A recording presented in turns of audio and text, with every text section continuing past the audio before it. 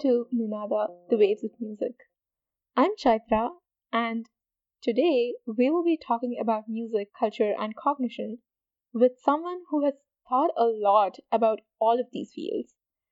It is wonderful to have Vijay Iyer with us today, an incredibly creative musician, a former physicist who then transitioned into music cognition to write his doctoral dissertation, and a MacArthur Fellow.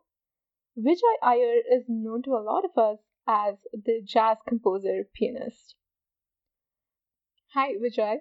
Welcome to Ninada. It's amazing to have you here for our podcast today. Yes, well, thanks for having me again. I'm happy to be on the show. I think a lot of the interviews that you've given over time have covered the basics of like your early life and your transition to music from physics and things like that. So I don't want to delve too much into those things, except maybe kind of ask you, what kind of music did you grow up with? I'm assuming you were around a lot of Indian classical Carnatic music growing up, and how did that influence your music landscape? Sure. My parents came to the U.S. in the 60s, and at the time, they were among the first wave of immigrants from South Asia or from outside the West, period, and certainly from India. So, actually, when I was growing up in the 70s and 80s, I didn't have a huge amount of exposure to Indian music. It was sort of sporadic and not consistent, and I didn't study it. I wasn't directly exposed to it on a regular basis in a way that I could really account for or talk about. It was more like it was kind of in the background sometimes, and that was more through social experiences and gatherings, like at temples or at every now and then there would be a concert, like every few years, something like that. Or like the Indian community where I was growing up in Rochester, New York, would have these annual gatherings and they'd have some kind of cultural show, and maybe some little kid would sing a Carnatic song or do some Bharatanatyam dance or something like that. But it wasn't like I was immersed in it. Mm-hmm. So it was actually not until I was in my early 20s and had left the East Coast and was starting graduate school in Northern California that I started really seeking it out, like wanting to delve into this aspect of my heritage. Mm-hmm. So it came a bit late and it was remedial. And it wasn't, I wasn't like trying to study it for the purposes of being able to be a Carnatic musician, but rather to be able to play with Carnatic musicians. Mm-hmm. At the time, I was a budding composer performer, and so I was interested in the techniques. I kind of wanted to nerd out on like moras and cordovais and things like that. Um, that was also a point where my generation, which was basically the first generation of South Asian Americans in the U.S. born in this country, were coming of age in the early mid 90s. So, for me to decide to become an artist at all was new. And so it was from that standpoint that I felt like, okay, what is this heritage to me? And so I started studying it casually and mostly just by going to a lot of concerts. At the time I was living in Berkeley and Oakland, California. And so I'd go down to Palo Alto and San Jose where there was a huge, particularly South Indian community in Silicon Valley, essentially, the early Silicon Valley. And they had the resources to host traveling musicians from India. So that's when I really got to go like almost every week to hear Carnatic music in an auditorium full of like 1,000 South Indians, which I'd never had in my life before. So that was new to me. And so I was like catching up to the 3-year-old kid sitting next to me who like knew how to keep the dala and was singing along. And so I had a lot of catching up to do. And even then, I wasn't really so concerned with learning the nomenclature of ragas and stuff. Like I could hear pitch structures and I could hear the rhythmic structures. And I just wanted to witness the music in real time, see how people interact and create from the materials they're given. Right. Because that related to who the musician I was, which was like someone very steeped in African American traditions, Your context to Indian music was kind of from the Western classical music and African music, not the other way around. Yeah. That's very interesting. So, do you think that your training as a physicist or as a mathematician helped you in any regard? Is that part of why you then decided to transition into more scientific study of, I don't know, music perception and cognition. It was all a series of accidents. I mean, I honestly, like, music was part of my life from when I was 3 years old. Right. You know, I started studying violin then and started playing piano by ear then. So, you know, then finally, 20 years later, I realized that music could actually be my life. And in between, I tried a lot of other things. So one of them was science. Part of it was, like I said, you know, as my generation was coming of age, we were just figuring out that maybe we could even become artists, like the world would let us do that, which was not obvious to us growing up. Yep, your parents would let you. Actually. Well, not just what they would let me do, but what I felt ready for, you know. I mean, I did a lot of things they didn't let me do. That wasn't the problem. After if you're a South Asian. Maybe that's another interview. I don't know. But it was more like, you know, it wasn't just about me being a beautiful kid. It was about me feeling like particularly American culture would have a place for a person like me as an artist in public, you know. It wasn't obvious that there was such a place. I mean, I didn't grow up seeing people who look like me on TV or seeing names like mine in the newspaper or in magazines or in movies or you know, any of that. It was all, or even literature, you know, like the first Desi author I ever heard of was Salman Rushdie, and that was, you know, because he had a fatwa, you know, against him. So like he was like a global sort of anti-hero or something. It wasn't like there was Aziz Ansari and Hassan Minhaj and, you know, even the people I hate in the U.S. politics like Nikki Haley or Bobby Jindal or all these people. There were no people like that, you know, at that time. So for me to even think that I could be in public and have that kind of freedom to offer something to the world, you know, that was not obvious to any of us. It had to be one. It had to be one. We had to win it over. You know, we had to fight for it. And what was the process of doing that? Well, some of it was like people didn't fully accept it, except someone like me, or, you know, I say us because there were a few of us around that time. I mean, I started working with Rudresh Mahantapa in 1995.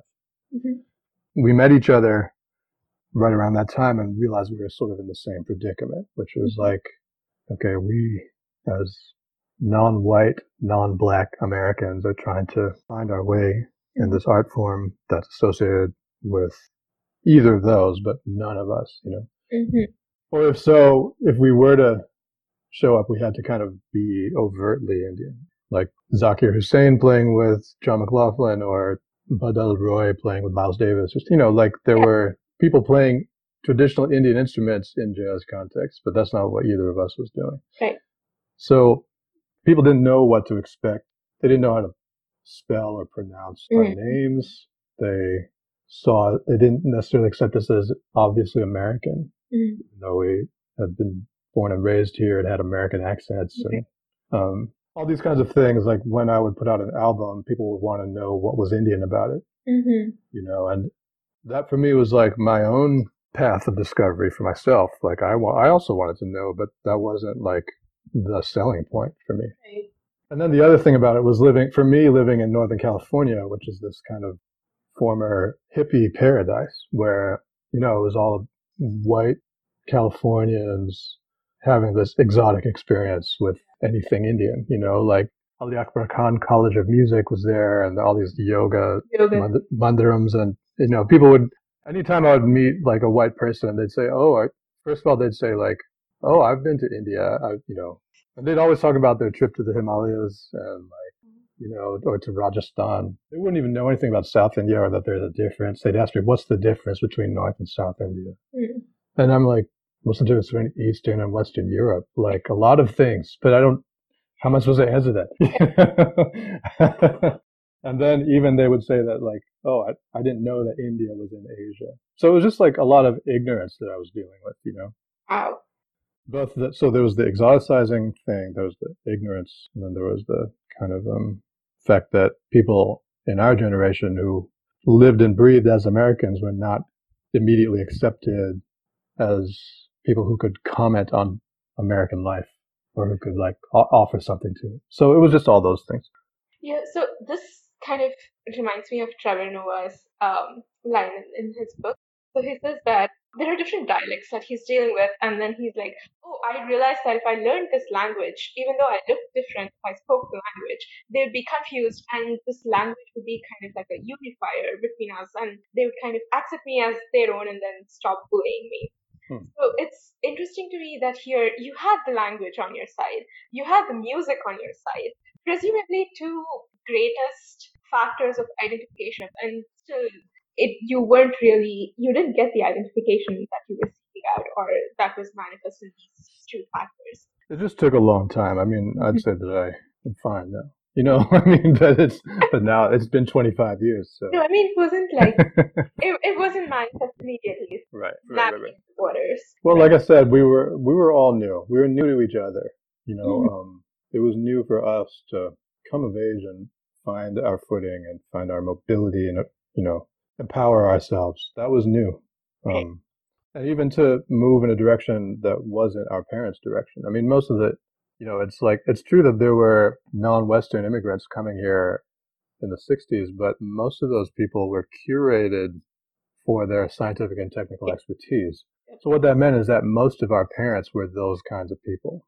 You know, they were not artists themselves. They didn't really have any investment in the arts, except maybe just in passing, or like it was the sort of thing you made your dutiful daughter do. It's like take Bharatanatyam lessons or something like that to make them like more marriageable or something. I don't know, but it wasn't about like the arts as an inherently valid pursuit, you know?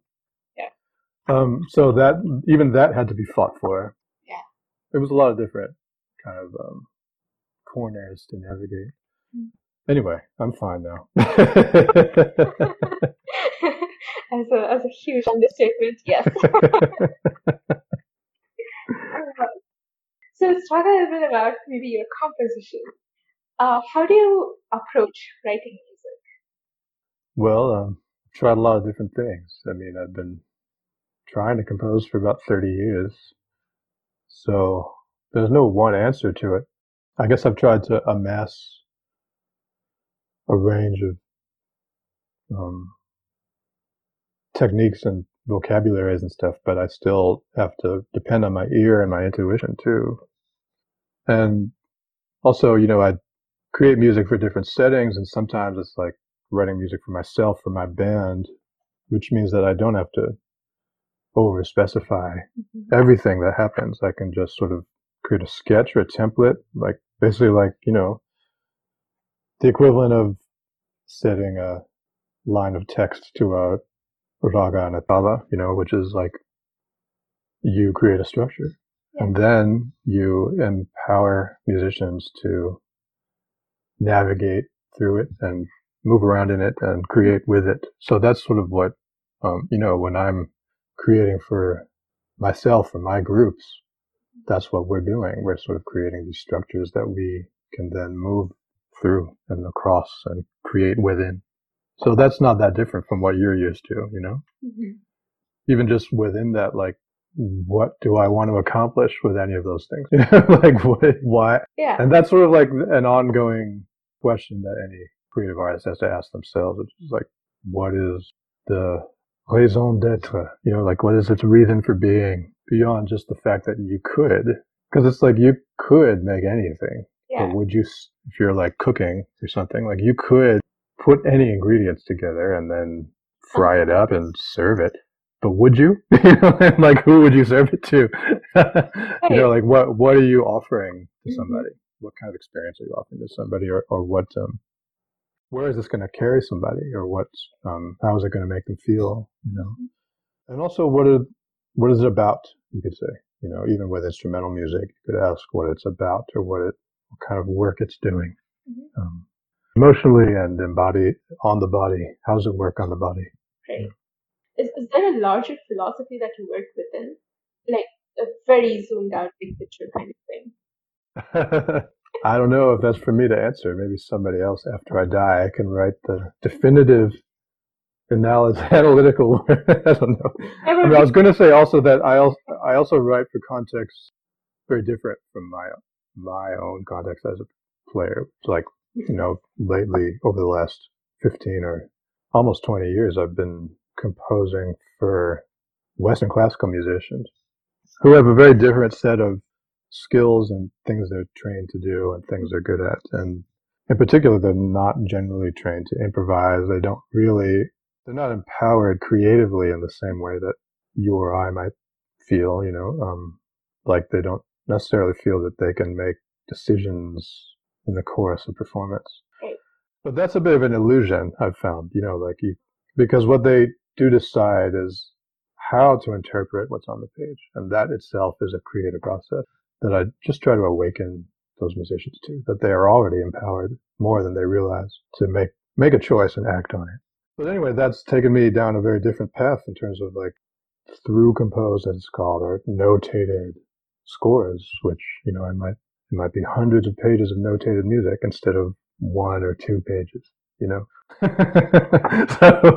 so it's like it's a lot more work. It's very different kind of work, but I draw from my experience as a performer and as an improviser, in terms of, how I create form, what I looking to hear or looking to feel in the course of a piece, what I think a piece can do. I've learned a lot in the course of performance about what music can do. So I try to bring all of that wisdom to the table.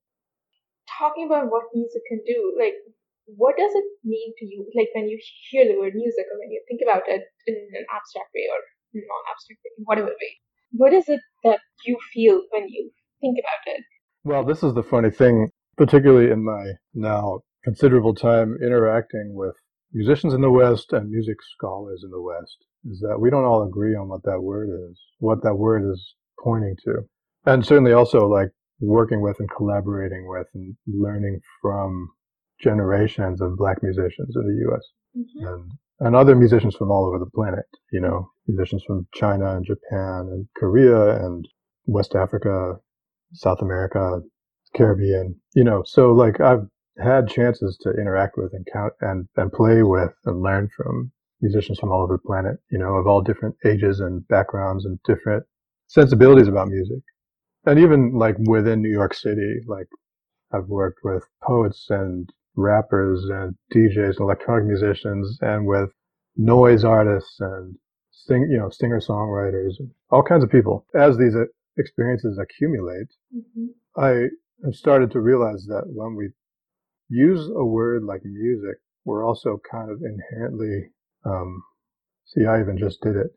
When we use the word we, right? We're making some assumption about who we are. Like, what is the limit of that circle that is encompassed by the first person plural, by us? Who do I mean by us? Sure. So when I use the word music, I'm also invoking some sense of us, like this is music to us. Mm-hmm. This music means something to us.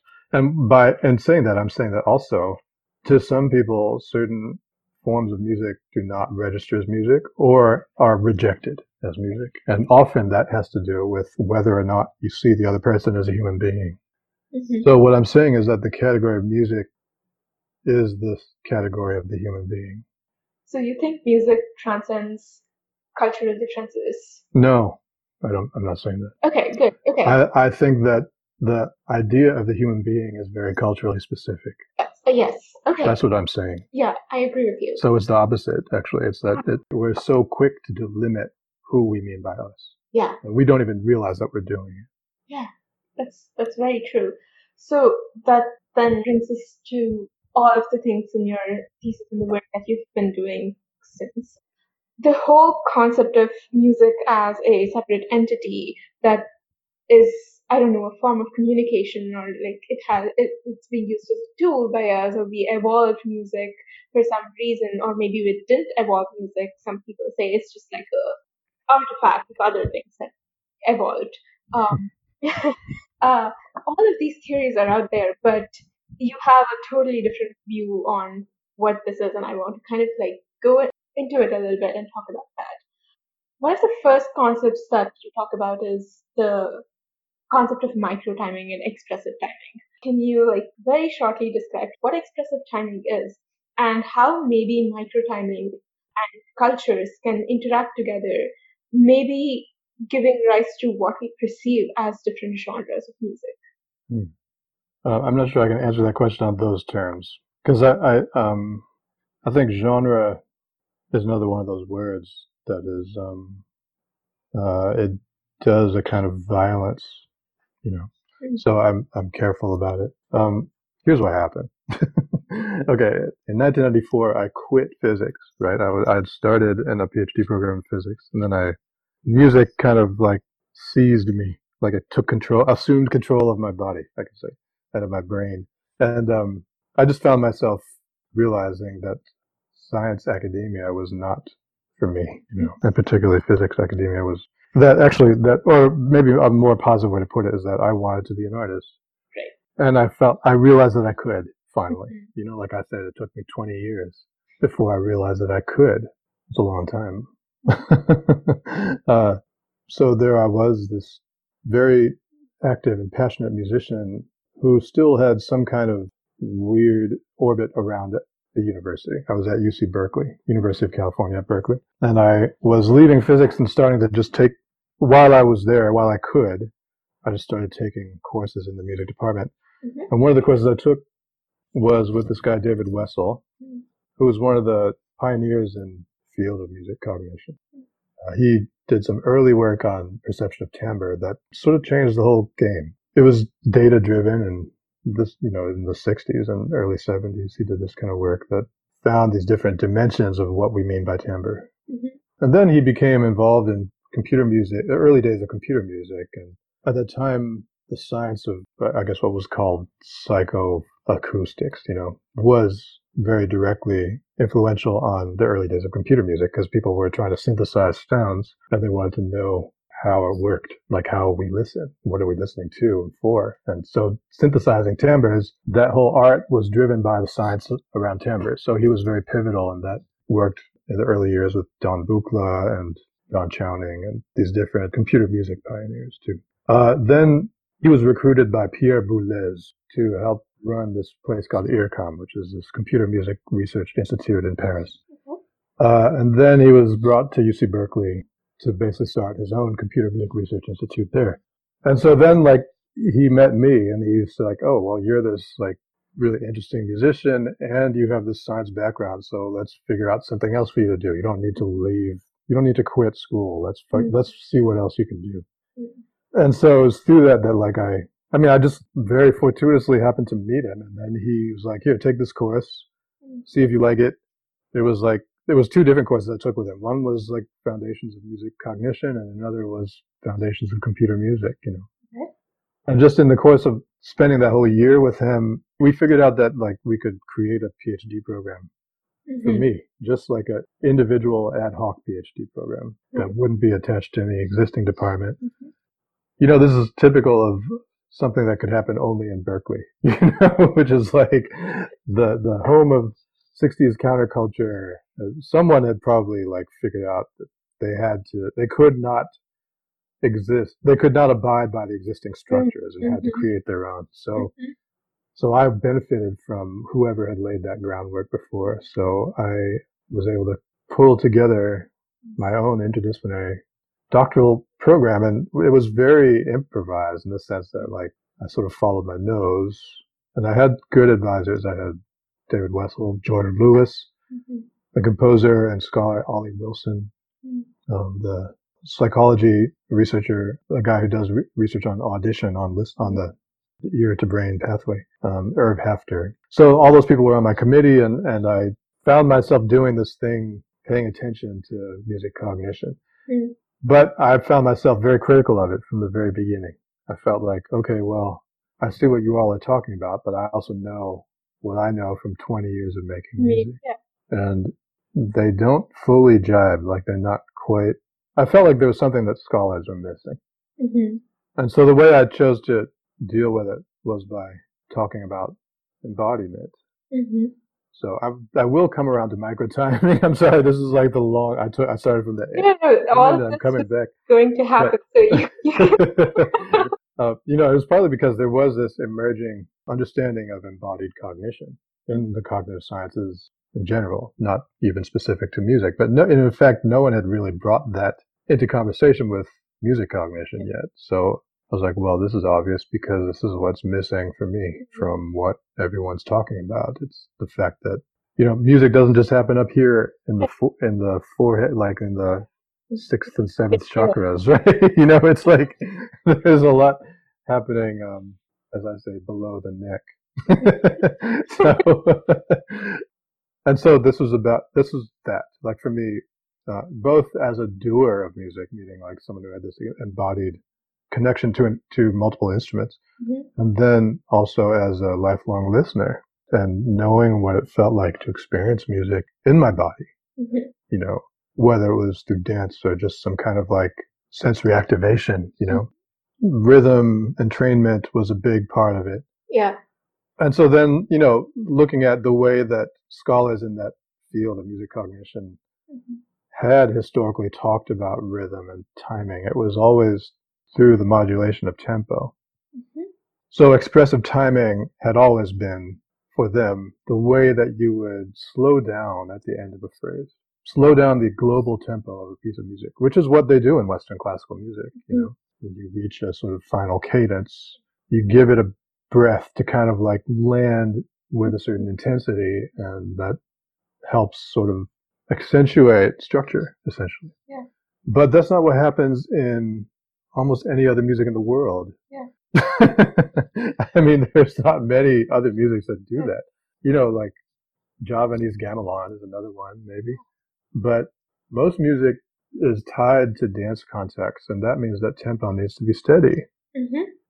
And so what is expressive timing in the context of steady tempo? That was the question, right? And others had asked this question too. A dear friend of mine, Jeff Bilmes, had done a master's thesis at MIT in the early mid-90s with this very question. And he was looking at the way that people would deviate from a metric grid, but the grid itself was fixed. Yeah. So that's what he called them deviations. I didn't really like that term because it made it seem like there was something wrong with it. Anyway, for me, the way to generally refer to all of that, like how one is expressive with timing around an isochronous pulse. That's microtiming. That's expressive microtiming. That was the phrase that I used for it because it's expressive timing, but it's not about global tempo. It's about local second order relationships to an existing pulse. Does that make sense? Yeah. So how do you think this relates to then cultural habituations of people? What role does culture have to play in formulating your inherent rhythm or your inherent microtiming? Well, it's I don't know. Maybe it's because I have roots in two places that have all this kind of violent oppression in them. Which is India and the United States. So I don't think of this as some kind of benign thing. Like, oh, well, if you're different from me, so you're going to hear it differently. Actually, what's happening is, like, as I was just describing, the entire field of music cognition had erased this possibility. It basically refused to acknowledge that there might be some other way of thinking about or experiencing rhythm and timing. So that it's the violence of erasure, it renders people completely insensitive, like beyond insensitive. Just I don't want to be ableist and say deaf to, but like it signifies a refusal to attune oneself to other ways of knowing or living. Yes.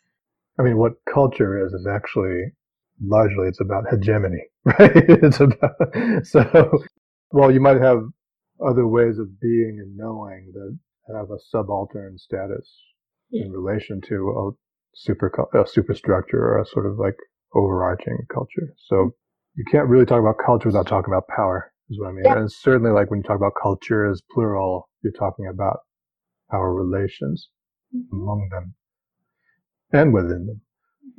So this is part of, like, I don't think I was that harsh in my critique in my dissertation, but I was still like saying, look, here's a bunch of stuff that you missed because you're Eurocentric, because this entire field is Eurocentric. As most fields tend to be, like, at least most fields that originate in the West, fields that originate anywhere, and then the West kind of has like a describable power of like pushing through different things and claiming, I don't know, unclaimed lands for themselves, even in an abstract way. Like they do tend to kind of overpower everything else and be like, okay, this is the right way to do it, without any thought to why things that are different still are valid, even if they're different, and Yeah. still impact. But I agree. I mean, that there is that basically that it's the colonial mentality. You know, it's Mhm. that sort of history of oppression and erasure and mispronunciation and you know, like I remember when I was traveling with my family in South India and we passed a sign. I'm like, I saw this really long name. I'm like, what is that? She said, oh, that's what they used to call Trivandrum. Mm. I said, oh my God, that's like, I can't believe how wrong they were. So it's just like all these mishearings or kind of like curtailments or erasures. That's the history of imperialism, you know, it's violence. But I also want to say that even when we talk about Carnatic music, we're also talking about such histories. Oh, definitely. So I don't want to make it seem like the West is the only place that visits suffering on the rest of the planet. I think So wherever there's like a hierarchy, where there is some sort of monopoly of anything, any art form by some people, it's all based on oppression. And right now, I think we're trying to come to terms with that within the Carnatic community, mainly because of T.M. Krishna and his yes, yeah, vocal thoughts about this. But hopefully, people can. I think the difference between the West and what's happening in India, at least in Carnatic music circles, is that we still don't even recognize that this is something that is oppressive that people have been doing over years. Coming to terms with it, I think, is the first step. Whereas the US has kind of like come to terms with, okay, this exists, maybe we should fix this, at least for a large, well, larger fraction, you larger know, fraction of the people. sitting here where I am, it's not so straight. I don't know. I'm living in Harlem, and I don't know. You know, the moment we're in Hmm. as the United States is one of danger. You know, Yeah. profound instability and you know, increasing violence, like Hmm. oppressive, hate-driven violence, Yeah. fascism. Yeah. But it's also a, you know, like when you said in Carnatic music, we. So like you did that we, you know, that first person Yeah. plural thing again. Yeah. And I'm like, my thinking is that actually people outside of Carnatic music culture see it for what it is. Hmm. It's wonderful that T.M. Krishna sees it for what it is too, but it's not news to the rest of the world, and certainly not to the rest of Yeah. India, you know? Yeah. So it's more that he's using his privilege and his powerful position to try to do something about it. And that's basically Yeah. what you would like to see more people do. So, do you think that the precipice that we're at today, be it in terms of Black Lives Matter protests and many other forms of protest around the world, I want to say, against what are fascist or fascist like regimes, do you think this was a long time coming? Do you think it was reflected in the art in some way, and people who were too oblivious to pay attention to these things just missed it? Well, I will say that in the U.S., there have been these kinds of nefarious forces at work for decades. Mm-hmm. To get to where we are now has taken, you know, in terms of this extreme right wing fascist takeover, has been like a 50-year long project. Mm. And you can trace it across generations, political generations, you know. Some of it was just real minor stuff about changing laws in ways that no one thought would make much of a difference. But little by little, it amounted to this huge increase in inequality and defunding of the welfare state, the safety net that you think that a nation should offer So, its yeah. citizens or its Or people. people, yeah. All of that has just been drained away little by little over decades. Then beyond that, people have been trained to believe that that's what they want. Mm-hmm. So that's like the political side of it. It's like getting people to vote against their own interests. And that's been happening for a long time too. That's been part of that project, but it's accelerated recently because now with the harvesting of personal data, they can target you individually Yeah.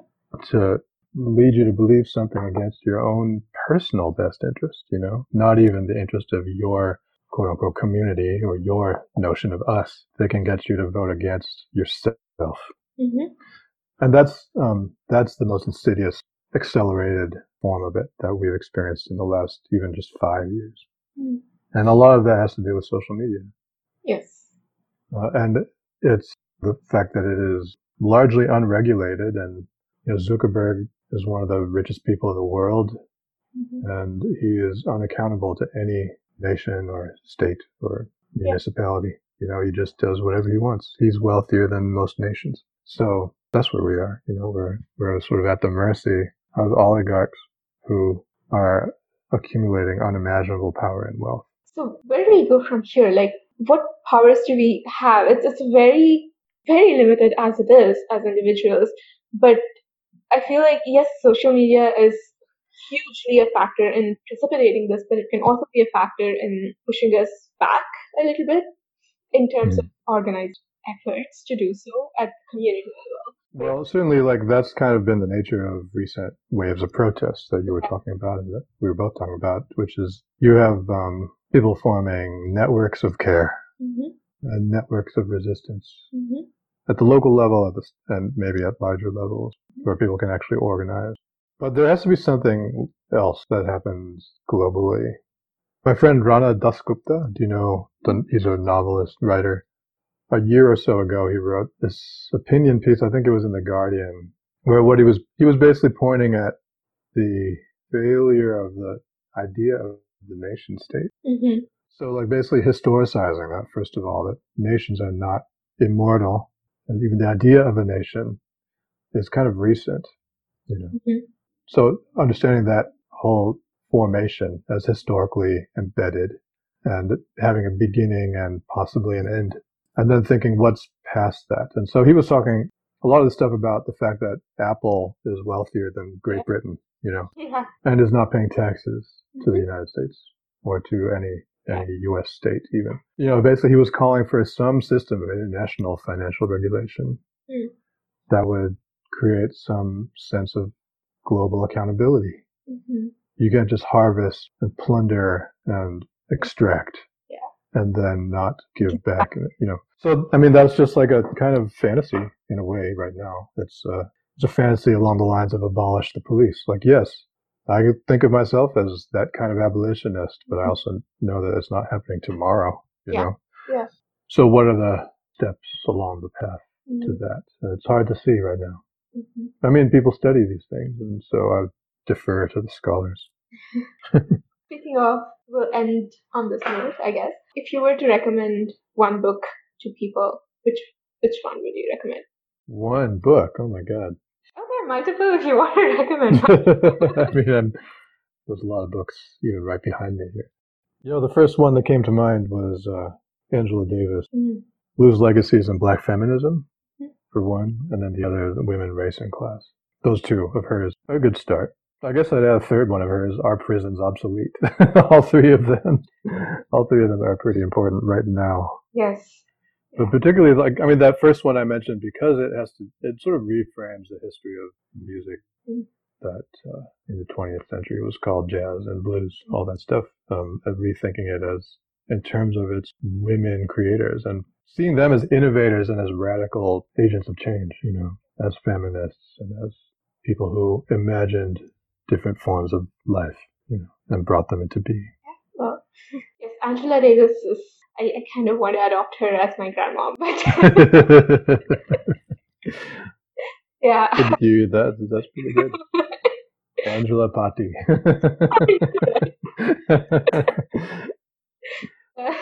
Well, it was great to talk to you. Thank you for being here and giving me your time. I hope to interact with you more and learn more. Sure. It's a pleasure. And thank you for your series. I look forward to hearing more of it. Thank you. That was Vijay Iyer talking to us not just about music, but also about languages in general, but especially words like we, us, culture, what depth and nuances these words embody. Thank you for listening, and if you want to know more about Vijay's music or his other works, please go to vijayiyer.com or our website ninadamusic.blogspot.com for more references. Until next time.